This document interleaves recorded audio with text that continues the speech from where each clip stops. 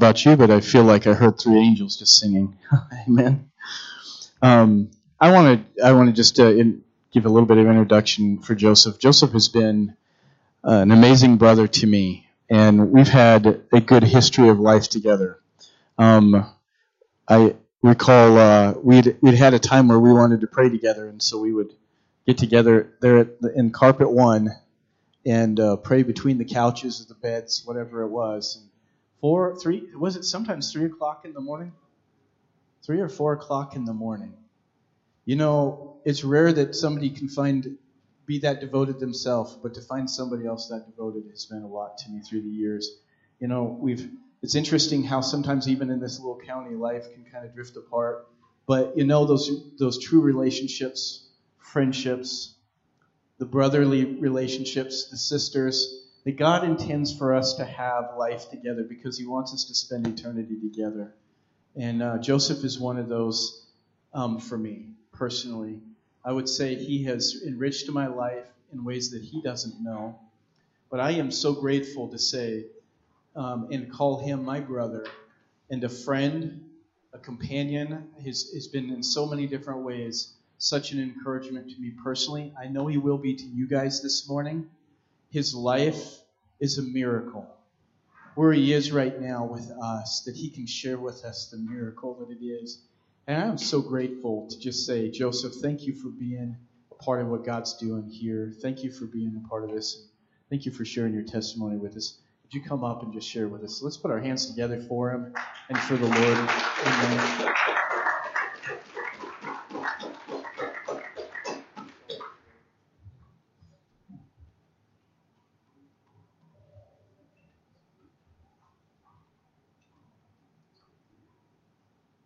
Everybody hear me? Yeah, I can hear myself. So I am thankful for this opportunity to be sharing what the Lord has done in my life. It just things that have happened from since I was as smaller than Graciela. Just things that have happened in my life, and now I'm thankful that I've realized that there is nothing more dangerous in the world, no matter than all the guns, no matter than all the weapons in the world, than a man and woman set free by Christ. And I am thankful. And if you have been set free, I want you guys to just lift up your hands and give God the glory, give God the praise. Because there are things in this life that the enemy wants to keep us down, keep us shackled up. And I am thankful. I am very thankful that God has decided to shed His blood. Jesus Christ went willingly to the cross and shed His blood for the whole world, that those shackles can be broken. And I want to start really quick with, we're going to go to Ephesians. I'm going to use this as a basis of my testimony. In Ephesians chapter 2, verses 1 through 10.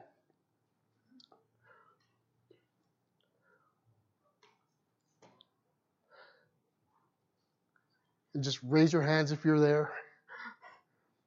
Because I like to involve my brothers and sisters in Christ when I share something. So, Ephesians chapter 2, verses 1 through 10.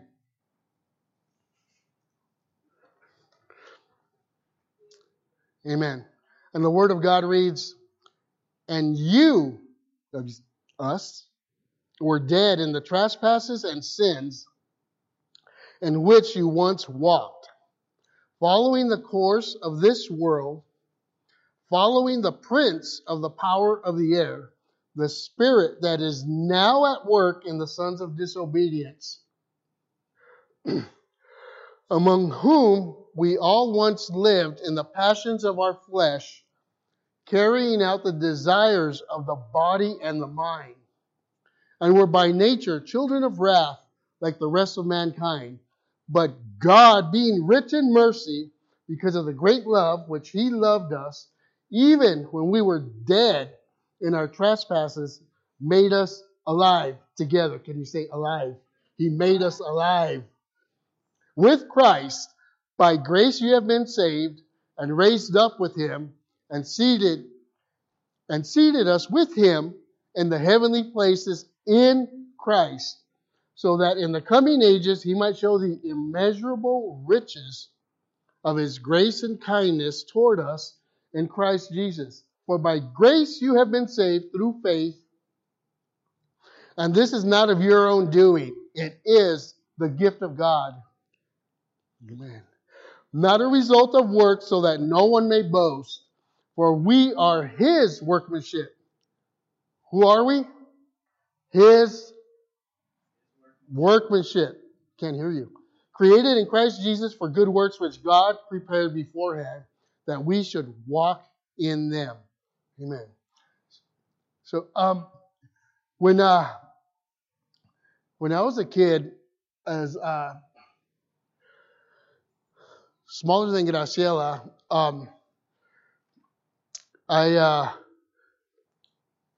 I used to go up north with my dad because he would drive produce trucks, and we would travel, and he would usually just drop me off while he went to work, and I would stay with family, for months during the harvest time, and one of my aunts, she was elderly and she loved the Lord, and I remember her taking me to church with her, and it was a bilingual church, so and spoke. It was preached in Spanish and English, and the fellowship was in Spanish and English, and but I remember one of my fondest memories of her was her going down the aisles, jamming with the tambourine and just singing and just like praising God and shouting. And she was probably like already in her 70s, 80s, and I would go to Sunday school with the kids, children's church, and I remember that, and that has really made an impact in my life because I realized then that later on in life that those seeds were planted. Those seeds were planted, and the Lord was beginning to set me apart. And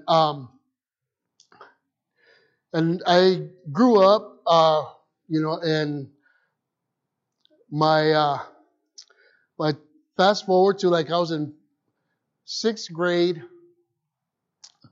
and there's been a history of drugs like in our family, mainly cocaine, heroin, pot.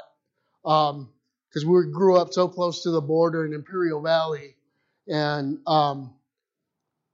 everything went through there. I mean, on its way to LA, on its way to different areas in the country, and so it was always around. And my mom and my sister, they became heroin addicts, and when I was in 6th grade, I remember seeing my mother on her way to Mexicali to go and celebrate her birthday, and I was walking to school, and she stopped me because I lived with my dad and my grandmother at that time. They were divorced, and my dad had divorced my mom because of her heroin addiction, and so I wasn't really allowed to see my mom or anything like that. So I saw her, and she called me over to the car, and she said, "Yeah, I'm going down to Mexicali for my birthday and everything, and I'll see you when I get back." And I'm like, "Yeah, all right," So went to school. The next day, I remember I'm in class, and we're like, some of my cousins are in there, and we're all just like joking around and drawing and doing art and stuff like that. And we had a male teacher named Mr. Garcia, and somebody came to the classroom door, and he set me aside, called me close to him, and he said, "Hey, you know what? there's someone that wants to talk to you outside. So I went outside, out of the classroom, and then it was a principal, and she was like hysterical. She was just like, there's been an emergency in your family and this and that, So I'm thinking, well, what is it? And she wouldn't tell me. So they're driving down they're taking me to my grandmother's house. So I'm thinking, oh, something happened to my grandmother, because the principal wouldn't say anything to me. They kept me all in suspense and everything. And I was wondering, like, what happened? Was it my dad? Was it my grandmother or something? And then we get to my grandmother's house, and my grandmother is just really hysterical. And she comes up to the gate to get me, and I'm like, what's going on? And remember, I'm like about 12 years old. What's going on? And she's like, well, somebody wants to talk to you on the phone. And I'm like, geez, and nobody was straight out with me. They because I guess like in our Hispanic culture, we grow up like in a part like where, everything stays here in the family. Nobody talks about anything else or anything like that. So I get on the phone, and it's my uncle, who I was never really close to, but I get on the phone, and he tells me, the first thing he tells me is, don't go against the family. And I'm like, well, what? And so he's like, your mom was in a head-on collision this morning. She didn't make it. She passed away, and then a girl in the other car passed away. And then he tells me this. He tells me if she would have survived, she'd probably spend the rest of her life in prison because they found so much heroin and this and that, because she was coming from Mexico. So I just hung up on him. And then things went on where I began to, I didn't know really what to do. I mean, I started hanging out with the wrong crowd and just doing things that weren't good. But then one day, as I was riding my bike, I had one of those banana seat bikes, and so I was riding the bike, and I had seen these posters of kind of like Teen Challenge posters. They had posters of and these were staged pictures of just guys that were they were kind of violent in nature, but on the bottom it always said Jesus is the answer. Just hear, come over and hear these testimonies of people that have been set free from the Lord. So I went there not knowing what to expect. I mean, I just went there, and it was packed out. A whole bunch of youth, a whole bunch of people. It was mostly just kids, and these guys are up there. They're singing. They're all tattooed down, all over, and just singing and worshiping the Lord and sharing about what the Lord has delivered them from and everything. And I sat way in the back. Way in the back. It was probably where Caleb is sitting. There was a whole section back there. And these guys were sharing and worshiping and thanking the Lord for delivering them from gangs. Some of them were from LA. Some of them were from Bakersfield and all over Southern California and everything.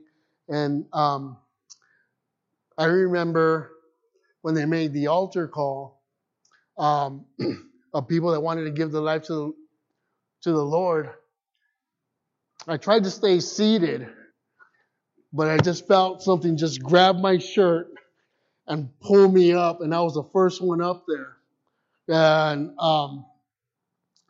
And I mean, I didn't go there for that, but I know that God had ordained that. Now I know. At that time I didn't. I was just going just to listen to guys tell stories and stuff like that, and music and all that. So, and I gave my life to the Lord. They took my name and everything like that. But the thing that was missing at that point, I was 12 years old. The thing that was missing at that point was discipleship. It was just like, come to the Lord and this and that, and so now I believe in discipleship. I mean, how important it is when people come to the Lord.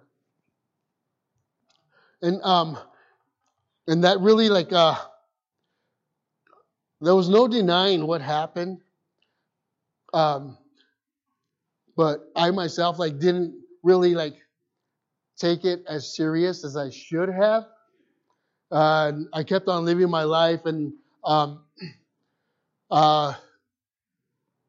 started doing more heavier drugs. And some of the guys when I was in junior high, like I said, we were so close to the border. Some of my friends in junior high were already starting to shoot up. We'd go to school nodding out and I'd done it once or twice and I kind of figured that, since my mom used to do it, my sister and some of my family members used to do it, that was the path that I was supposed to take.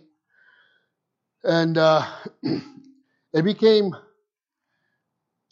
very, very clear to me at that point that I just growing up, and we used to gangbang and fight with other guys from other neighborhoods and everything. But once we all became drug addicts, all that was gone. We were just trying to find out hey, how can we hustle? How can we do this? How can we do that? And I was never really a good thief. But I had a car. So I would take the guys to the malls and stuff like that, and they would boost. Boosting was just shoplifting and stuff like that. And so we would go to the low income neighborhoods, and when it was what we would call Mother's Day, that's when the welfare checks came in. So we would call that Mother's Day, and a lot of those single moms and stuff like that would give us a list, hey, you know what, we want. At that time the Mutant Ninja Turtles was huge, and you know what I mean, He-Man and all that stuff. So they wanted all the bedding for that. So we would get a list, and then I'd drive the guys, and we'd go, and they just and we'd all get a cut from it and everything. And that's how that's how I supported my habit. I was never really a good thief, and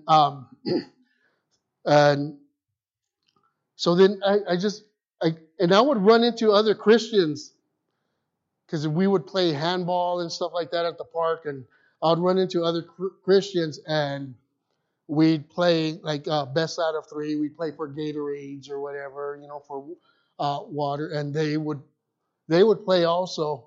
But if they beat us, we had to listen to them share the gospel. So, and they would invite us to church and everything, but we were just nah, but we would see them because they were always out on the streets, always out on the streets sharing about what Jesus had done in their lives and how he can change and transform us and everything like that. And by the time I was about 17, I was really, really strung out. I was the law enforcement was always after me.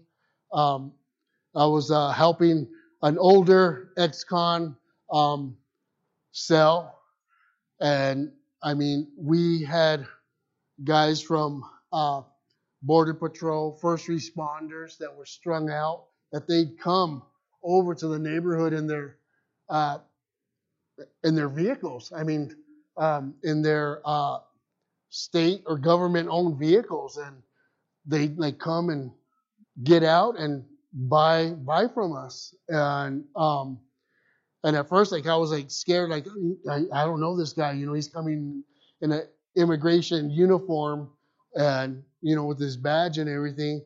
And the guy was like, no, he goes, that guy's been a junkie for years. You know what I mean? So he's all right. So, anyways, so it came down to the point where this guy tells me, hey man, you know what? We've both been using too much.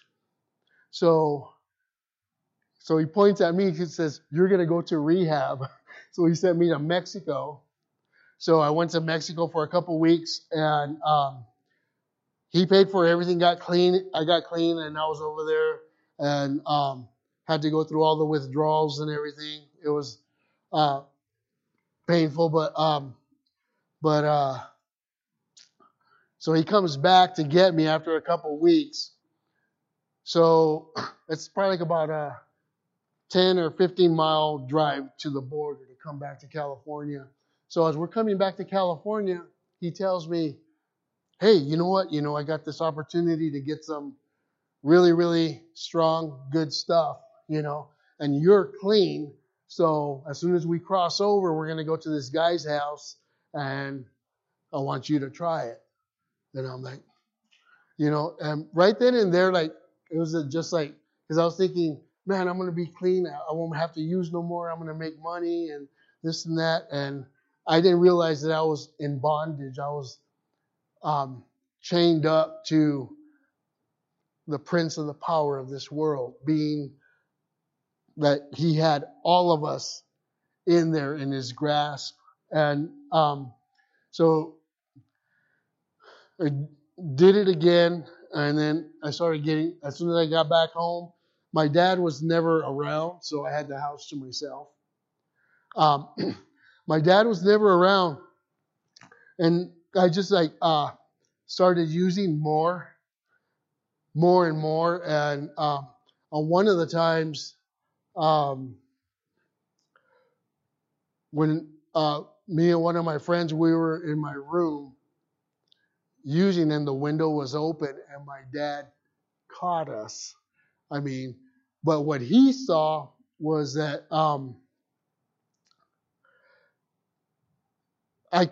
my veins were already all shot. And I have scars and everything they're still like, there's just reminders of the life that the Lord has pulled me out of. But I couldn't inject myself, and so I had my friend just hit me like back here in the back, and that's what my dad saw. So my dad saw that he thought my friend was the one that was giving it to me, but I was the one that had it. And I remember he came in, he started coming in the hallway, and we just like pushed him out of the way and just like took off. And he wound up filing charges on my friend, and then but anyways, it just did. He didn't get busted for it because I didn't testify against him. So so it's it was just crazy at that time, just that whole situation. And I want to share a scripture that really spoke to me about that time in my life. It's in Proverbs 14:12. And I'll read it. It says, and you guys can mark it down, because we know that we know that the wages of sin is death, right? So in Proverbs 14:12, the Word of God says, there is a way that seems right to a man, but its end is a way to death. And I know, like, I'm sharing like from my testimony, but I also understand and know that there were ways before you guys came to the Lord that seemed right to you. There were ways that seemed right to you, but we didn't realize it at the time because we're blinded. We're not only blind, but we're also deaf and dumb. We speak different things that don't glorify God. because, but it's the way, it is the end, but its end is the way to death. And when I was living that life, it became like I was lying to everybody just to get what I wanted. But mainly, I was like lying to myself, thinking that this was the right way for me, you know. And it came to a point like where when I was a teenager and I was like 17, 18 years old, I'm like, man, you know, is this all there is? Is this, I mean, am I just going to either wind up in prison, wind up there? Because a whole bunch of my friends were already been in and out into youth authority and coming out, but they were just like, and then our town, I would say our city was probably about as big as La Grande, you know, and so it was starting to grow and they were building more houses and stuff like that. So we didn't see it at that time as, you know, wow, our town is growing. We just saw like when they were putting up new houses, it was like more houses to burglarize, you know, and a lot of my friends, like I said, they were burglars. And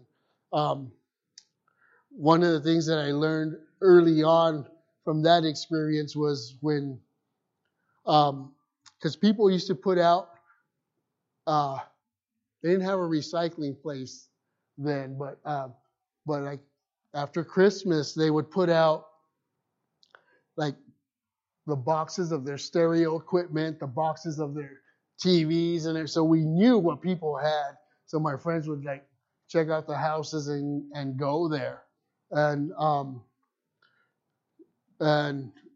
one of the scams that we had was we would get that was when the console TVs were big. So we would get a box and put bricks or wood in it and make it solid and tape it up. And then we'd go to where, because there was a lot of agriculture down there. So there was a lot of guys laborers like from Mexico and stuff. So they would rent these houses. You'd have like about 10 or 12 guys staying like in a 2-bedroom house. So we would go over there and, you know, ask them if they wanted to buy a TV, brand new in the box, you know. And they'd be like, well, let me check it out. And I'm like, you know what? We open the box, you got to buy it, you know, because I mean, it's brand new. So we used to do that. And so we'd sell the box like for $50, $75, you know, and we'd drive off and they'd be like taking it inside and then they'd open it. So, I mean, we were just like ruthless and we were just like, that's how we, that was one of the lies that we used to like come up with. I mean, and it wasn't that we were creative. It was that we were deceived. We wanted to deceive others. And one of the things that they used to, there was this guy that he was a boxing coach, and then another guy in our neighborhood that owned a carniceria, which is like a butcher shop and stuff like that, a local neighborhood grocery store. And he would tell us, you know, man, you guys have like so much potential, but you guys are just like, you know, wasting away, you know.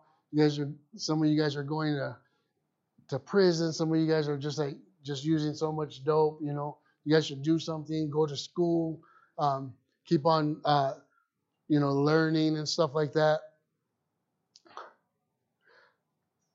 But it was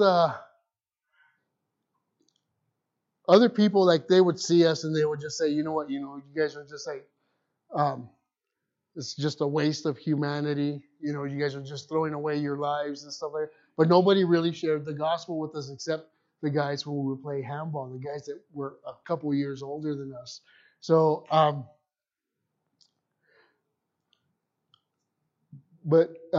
they would label us like as, gang members, or once a junkie, always a junkie, or I think we've heard that said too, like we're once an alcoholic, you're always an alcoholic, but that's not the way God sees us.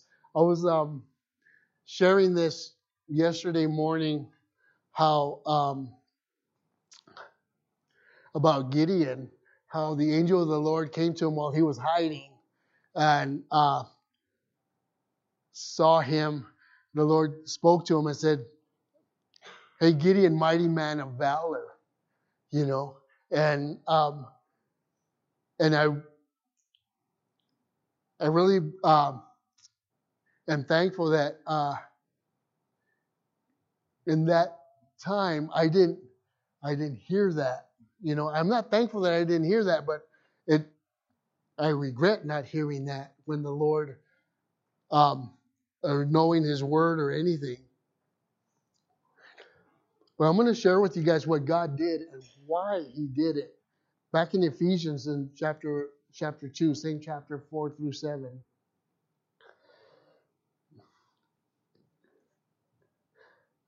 It says, "But God, being rich in mercy because of the great love with which He loved us, even when we were dead in our trespasses, made us alive together with Christ.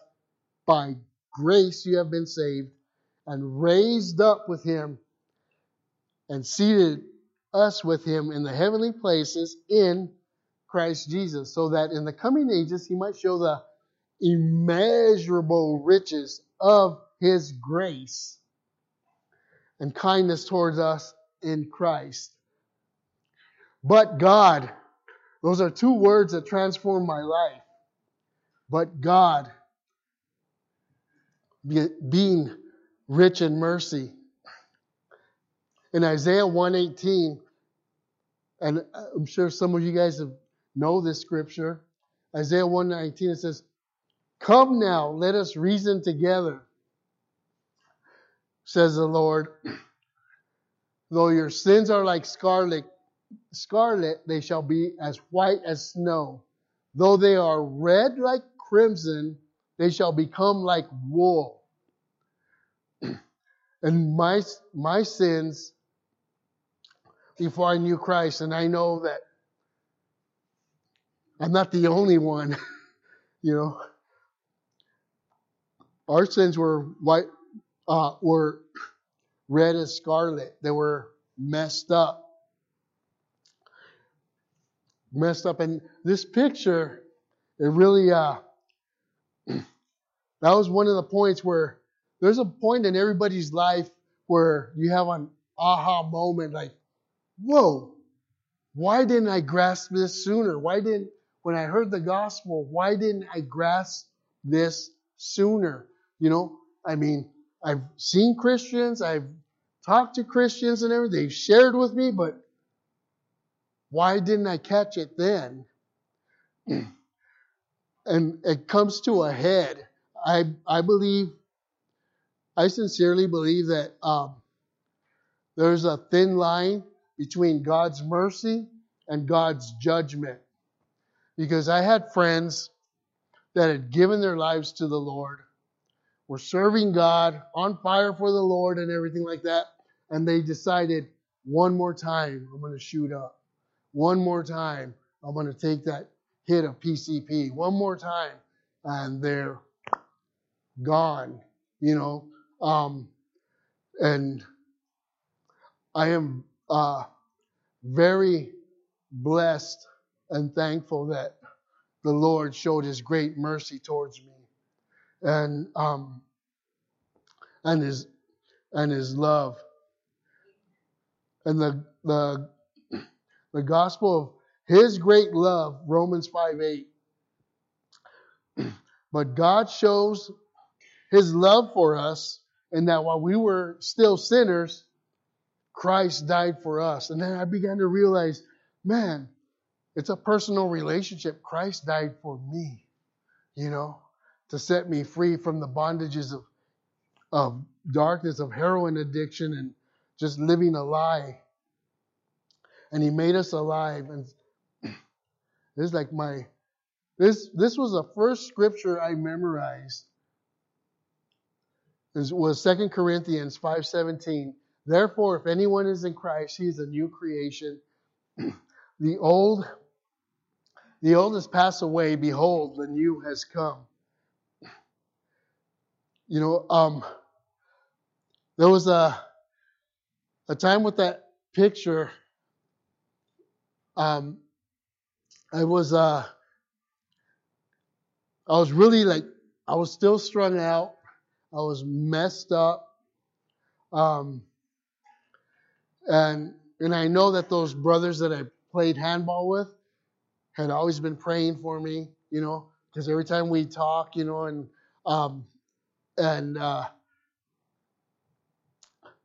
and it came down to the point where I had a loaded handgun and I was going to end my life. And I remember we had that picture in the house at my dad's house. My dad wasn't there. I was there by myself. And that picture had been in the hallway of our house. And I'm in the dining room. And as I was going to end my life, I had the barrel of the handgun to my temple.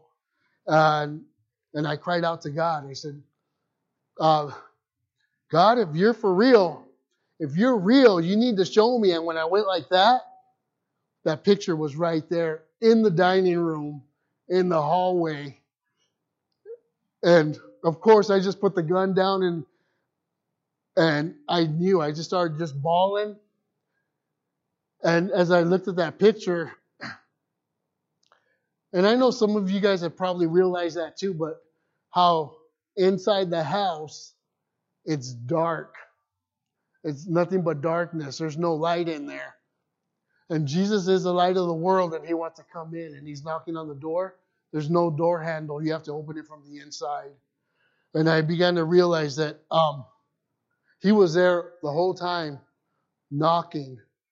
And if you guys have loved ones that are messed up, that are addicted to whatever it is, alcohol, pornography, anything, drugs, fentanyl, not knowing what gender they are, messed up, Jesus is knocking on their door.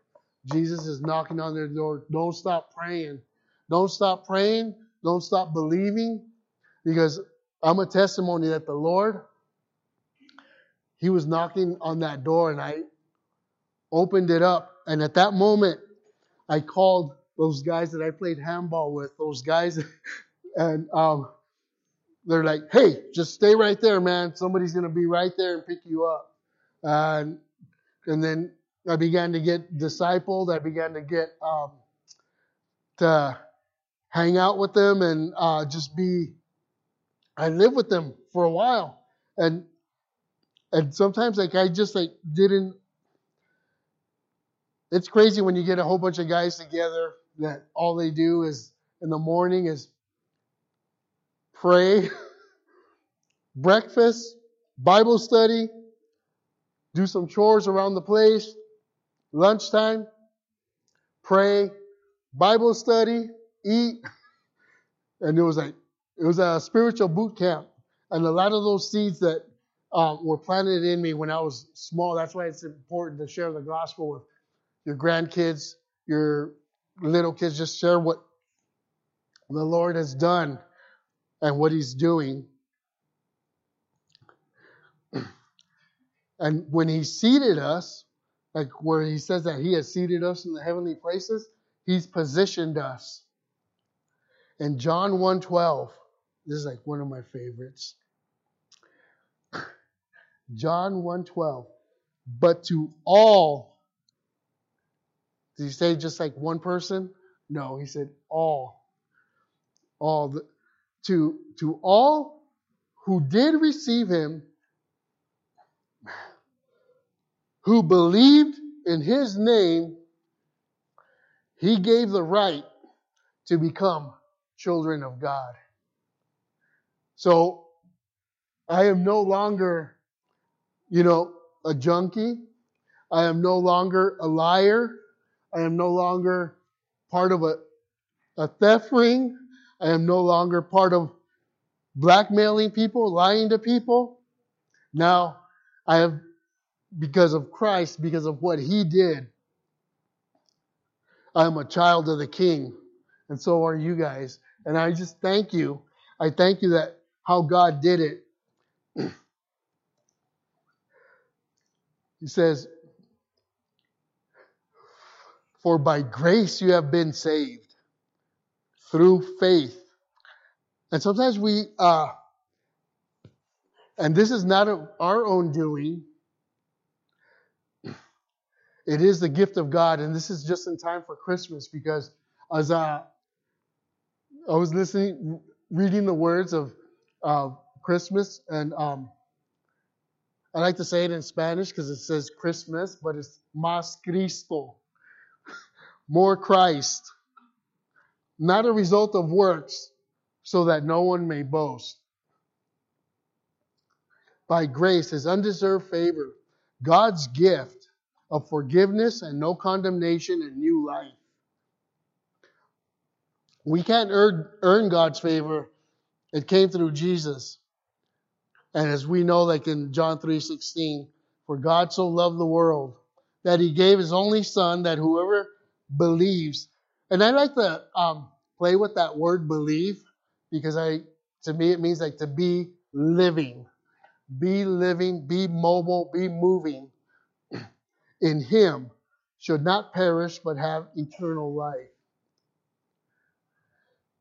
God's workmanship in Ephesians 2:10, for we are His workmanship, created in Christ Jesus for good works, which God prepared beforehand that we should walk in them. So I don't care what you guys have been going through, what things have happened in your life, but know that God is molding us, God is shaping us. We are His workmanship, so we can glorify Him.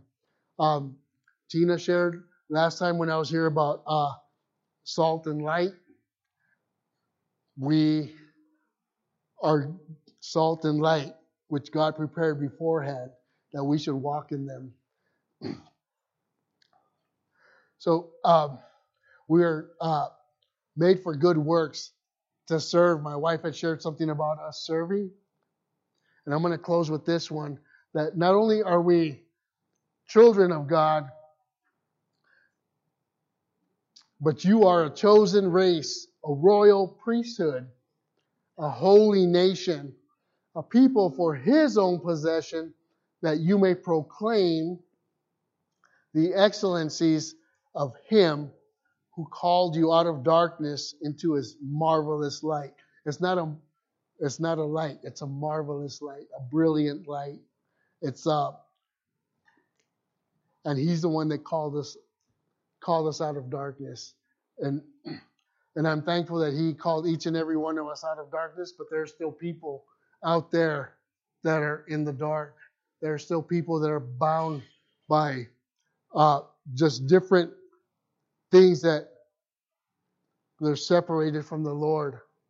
And I just pray that that this testimony, that what I shared would just be instilled in us to stir us up to keep on praying, staying in His Word, disciple others, and bring others out of darkness into the light through the grace and the power of the Holy Spirit and through God. Amen. Thank you, guys.